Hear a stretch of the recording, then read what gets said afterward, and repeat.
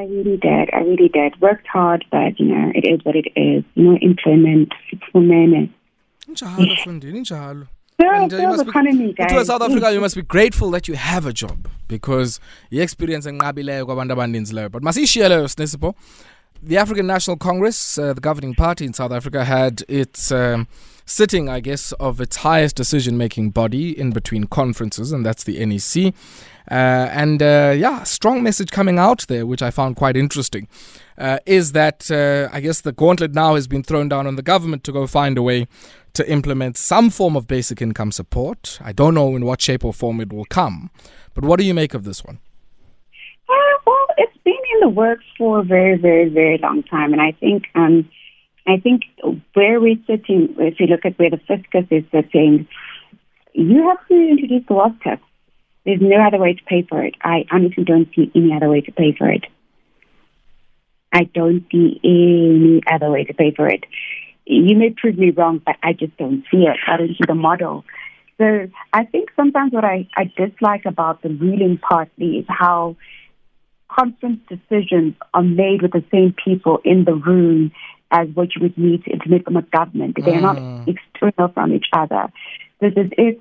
By saying government must implement it, some unknown person. No, guys, you must just speak to Bob Enoch, who's there already. You've got Cyril, like everybody is there already. But Sinesipho, do you get a sense that I guess there's broad agreement? I mean, you mentioned the finance minister, and I remember one of the reports that came out a few weeks ago, probably around 3 months or so, just after he'd come into the role, was around his support for, employment rather than grants. And I was like, okay, well, I mean, if many of the people who were receiving the grant had a chance to work, they would definitely opt for that one. So I guess that one's neither here nor there. But there's this sense that there isn't unanimity within the government and even, I guess, within the ANC around this particular issue.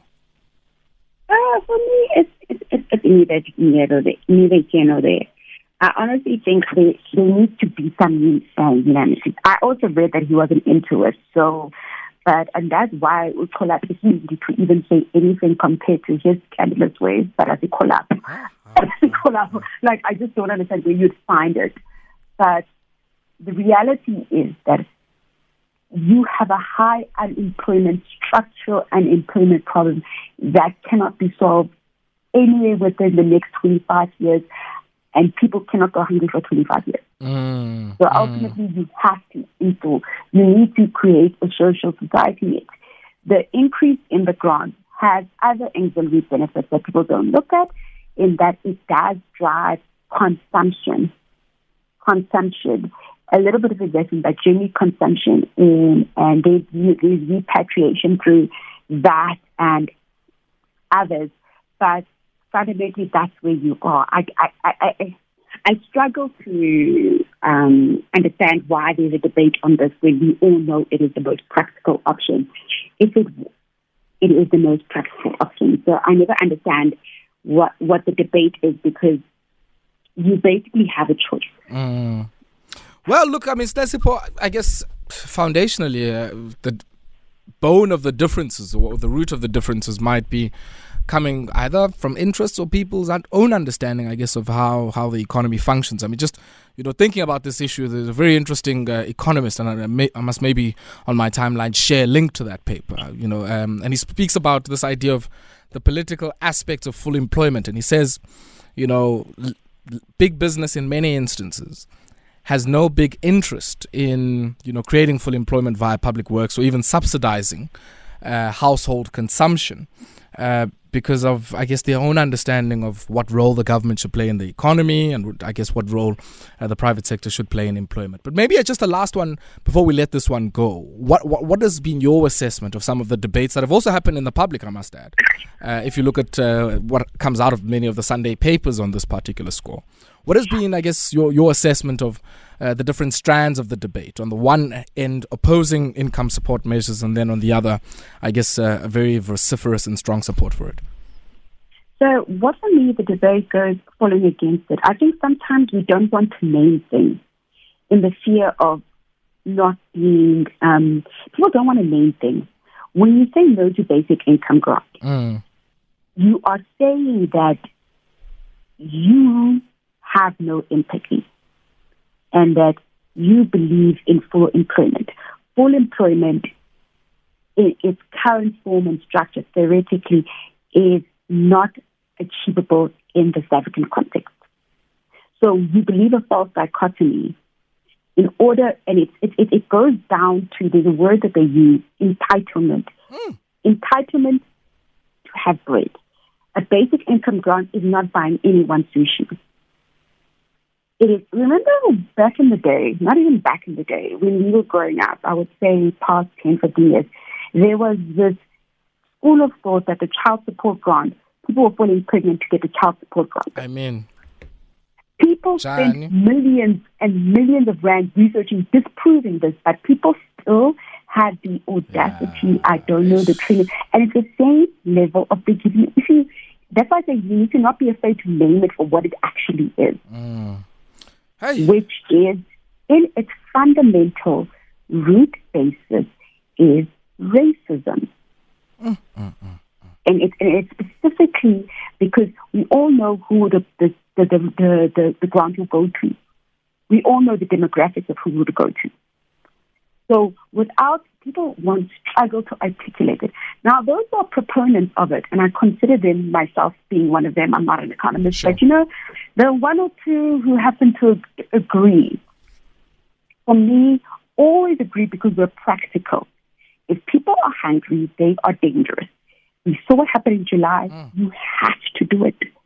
We are practical. It's literally based on practicality. You have to create a social safety net, because if you do not, people will other incidents of public violence because they've got nothing to lose, and it also means that people start buying into the government. We've seen the low turnout in the municipal elections, which had a dramatic and a large impact in terms of how the election results come out. Mainly because people say that you've got to get people to buy in. And it's very difficult to convince someone to buy into the society if they have no stake in it. We've got matric results that just got announced. They didn't pass the trick. They're unemployable. They're starving. They have idle hands. In our current grant system, it means that from the ages 18 to 55, that's 40 years or 60, depending on who you are. Hey. Of no income or no possibility. I mean, I guess a big part of the argument, Sinesipho, has always been to say, look, it's not that, and it's not that we don't want the basic income grant, but the issue is that we can't necessarily afford it at this point. That's often the argument that's made. Okay, that's also a false argument as well. Like, yes, I like to call them. That's also a false argument as well, because it is, when people look at affordability in what context? So I always want to understand is, what are we trying to afford? When we say why can't we afford it?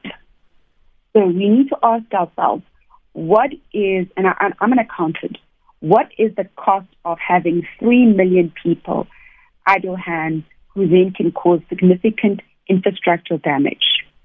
Let's do some sums and some research. The insurance guys, the looting that happened in July. If you do not have a basic income grant, these things will happen annually. You've seen the protest by various political parties because they're abusing the situation because we've got national elections. There's been a xenophobic protest. They're not job seekers, they're not validation, but they're xenophobic. Let's call it what it is. Again, count the damage of that. Now, say again, you can't afford it.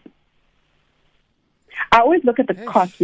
Yeah. I'm a very simple. I mean, the cost of not doing so, and I get the point you're making. I mean, it's the cost socially and otherwise of not doing so. Cost. Yeah. What does the cost? And then these are things I can count. I'm working on things that I can count. There are other things that I can't count, which is high alcoholism, sexual violence, violent crime. All of these are systemic of idle hands. Sinesipho, Maskesi Shielena, and shift to the story of one Matshepo More, former CFO of the Public Investment Corporation, largest investor on our local markets, and I guess Africa's largest fund manager. just over 2 trillion in assets under management. She feels that, I guess, the process that led to her dismissal was unfair and procedurally incorrect. But what do you make of this? And maybe for some of our listeners who are not familiar with the background to this and how all of that came out in the Empati Commission, maybe unpack that for us first. So basically, during the Budget Commission, she was found to be one of the executives fingered in the IOL, Mr. Iqbal Survey's entities as being one of the signatories and parties. Now, they held a commission, they did an investigation, there was a disciplinary commission, and she was on suspension for 2.5 years. Understand that she was getting her full salary for 2.5 years. Now, this is very interesting. So in November last year, she gets dismissed, and PIC then began the process of appointing a new CFO. Now, this is where the key is, which I read in the article, which is quite. She claims that it was procedurally unfair due to 2 things. First of all, the chairperson of the DC they had a conflict. She requested he or she recused themselves. They didn't. Second part, this is what I think is key. She said people also involved in this were allowed to keep their jobs, and I'm curious to find out who. So she said some people in the same similar crimes were not dismissed. So who is he referring to in that case? I'm not sure who she's referring to, but she said that. Yes, but I think yes, because she's the one who got dismissed, and some other people got dismissed. But her argument is on the procedure of it all. So she's arguing that there are people currently employed in the PIC. Because remember, we've had public commission, but there's also other things that happen within employer and employee relationship that we, the public, may not be completely aware of. We just know the ones that are reported. Her argument is that those who've done the same thing are still employed, they've gotten sanctioned. So she's arguing either or, she's going to the CCMA for. I'm curious to find out if someone had done something similar, why are they still fully employed? So she's arguing fairness. So, like I said, I'm more curious to find out who. I'm like, who? I want to know who. Who is still employed and why haven't they been fired? What makes them so special? All of them must go to jail. All of them must be fired. That's my argument. Hey, Sinesipho. So I'm curious to find out from that perspective, but I do think that it's quite interesting, her argument. But like I said, I'm just curious to find out who is still employed. The other thing I'm quite interested in, and if we are to shift from this particular story, I guess things will unravel. I don't anticipate this to be the end of it. I don't see Matshepo More throwing in the towel just at the CCMA, whatever outcome. I guess this is not the last time we're going to be talking about this one, Sinesipho. But let's just talk briefly about scrap metal. Now, one of the business papers leading with the story today of association representing businesses involved in the collection and processing of scrap, who have now launched a court application to challenge the government and I guess 2 particular regulations that have come through, which is one, the price preference point system, which requires you to go and find a South African downstream player who you can sell your scrap to. And then if you do decide, even after that, that you can't find a customer and you want to export your scrap, there's then a duty. Now, the association is saying here this is an incidence of double tax. Now, you've done a bit more tax than I have, Sinesipho. Maybe talk us through this one and I guess your assessment of this one. For me, it's either one or the other. So I actually agree with the guys. Which guys? The association? The association, I agree, because I don't believe in the double taxation. So you sort of, for me, I think of the practicality of doing it. So let's say when I now Sinesipho takes scrap metal. It says, this thing is in the most nicest change says that I need to both find someone in locally. Let's say, I'm in Joburg when Usekapa. and you're the only person I can sell to, I must go to when and decide things are going to up at cheaper rates. Then if I want to things out overseas, I have to then add on another tariff on that sale to discourage me from selling outside. But Sinesipho, is the incidence of the tax the same? So I mean, there's two different. Hear me out. Hear me out. Wait. So there's two things that are happening here.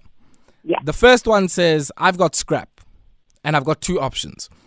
I sell it in the export market, but there's a requirement before I go to the export market to find a South African downstream customer. If I can prove that the costs of taking that to Cape Town I effectively don't make the exchange worth my while, then it's open to me, to go on to the next step. So it doesn't mean I have to pay the price preference point system if I can see that it's not going to be in my favor and I'd rather export it. Which then means you'll only feel the export tax. You're not going to feel, because you don't necessarily sell it to that other person. No, so this is where I think we have the problem is that with both in mind, that's why I call it a double tax, is that in that most guys who sell scrap metal, they go where the price point is or where the exchange rate is.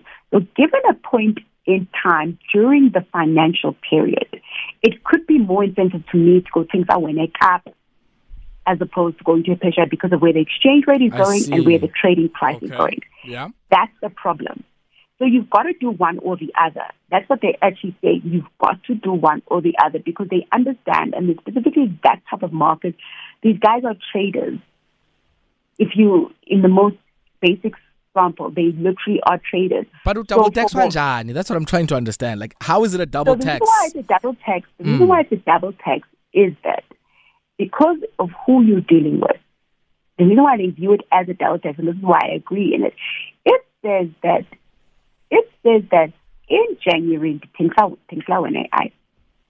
In February, I'm like, okay, buy a pressure because the rand is just doing the most.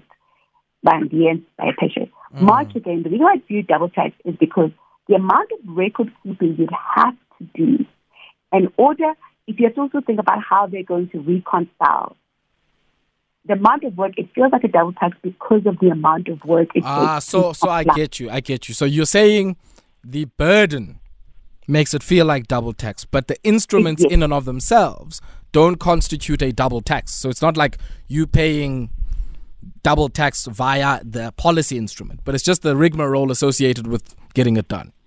Yes, because what the current structure is before they had both of these things was, you remember the preference was supposed to be phased out. We were supposed to follow one. What this one says, if you have one system, regardless of where you are, you literally have the option. But in Google record keeping and also the admin, I think when people don't think of, and also the type of players and also in a given month, you could do both. But what they want is they want you to, they're like, we're going to make it, I get the South African need for it. I genuinely, Nashem, localization is my thing, and I agree in principle. But sometimes we also need to think about what are we trying to achieve and the cost of trying to achieve what we're trying to achieve. Sure. No, I hear that, Sinesipho. And I think, the point is well made that, because a big part of, I guess, any tax is around ease of administration, not just for the person who has to pay the tax, but the person who's collecting it. And I think I definitely get that part. But I do think, I agree with you that the intent of it makes a lot of sense. One, you have to secure some supply, competing as you would with maybe in some cases higher valued export markets. You have to secure supply for your downstream industrial players for whom scrap is an import. Tick that box, I get that. And secondly, you want to then disincentivize people from thinking of just export as the first avenue to do it. And that's why I guess there's the obligation on going and, looking for a South African customer. But my argument is that if you then decide you still want to export this stuff, then I guess the export tax has to serve as a disincentive. But I think the other element to this, Sinesipho, that I'd love to hear your views on is how it then drives the downstream or upstream stripping of both private and public assets. Because this is I mean, in my view, there's very little by way of differentiating some of the scrap we're talking about from the scrap that is then, or from many of the metal assets that are scrapped. In some of the markets. You did say that a lot of this is about trade. It's scrap dealers rather than people, I guess, who are making some of the steel. What is your sense of that? The role of, I guess, ease of export as a mechanism that's driving a lot of, upstream theft of state steel assets and the like. Oh, of course it is. Of course it's driving the theft. Have you seen where the prices are sitting? Of course it's driving the theft. Like, I don't even want to lie. We all know why. So why are we running, guys? Why are we running away from this why. discussion? I don't even know why people want to pretend. I don't even know why. I'm not even running from it. We all know why. Like, why we have cable theft, why we have copper theft, why? Where does this all go? And these things are syndicates now because the value is in the billions now. You're talking, it's not chunk change, 100 rand, 200 rand. It's not even close to that. So that drives other nefarious activities as well. You know, when we start to see copper prices and other scrap prices skyrocket, South Africa, we get scared because of what implication that's going to have on so many things. Again, why do we... For me, that level of theft is not necessarily tied to the basic income. That's criminality. I confuse it in the same WhatsApp group as drug dealing. Syndicates, That's like criminality. Yeah. And it's become sophisticated because it is profitable. Like, you can't even just deny it. Like, I would be lying to you if I say I wouldn't understand. I do understand. Kenton Park was apparently in the dark this whole weekend because of theft. Yeah. And that's the reality that we face under. Like, you can't police it enough. Sinesipho, because it's not the last time we're going to be talking about it, just by virtue of how extensive some of these activities are in many of our communities. I mean, it's not just, Eskom's infrastructure or Transnet's infrastructure. I mean, try put up a light outside your home and see what happens. A light in a piping your copper or whatever. Let me know how long you'll be able to see that. Yeah, I'd love to hear some of your thoughts and voice notes on how long you've been able to have that outside before, I guess, asset strippers zifike.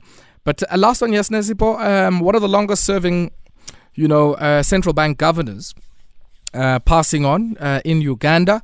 I saw this image of this gentleman on Tito Mbowene's Twitter profile. I wasn't sure who it was, but I guess, we should have guessed, because he certainly sees himself very much as a central bank governor still. And that was the face of Emmanuel Tumusime Mutebile, who has been a public servant in the East African nation of Uganda since the 1970s, and having led the Bank of Uganda, they're the central bank, for more than 20 years. Really sad that he's passed away. Still believe he was too old to do the job. He was in government for 50 years. Hey, guys. And I guess, but you're right. You're right.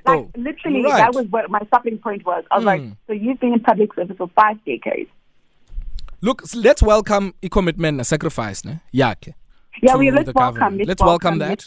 But I think it goes back to the same question, if you're there and you've had an innings of like more than 40 years in the public service, and when fully space, he really should have up the public service. And the reality is, and this is where the real tragedy is, if he had not passed away, he'd still be serving the next cycle.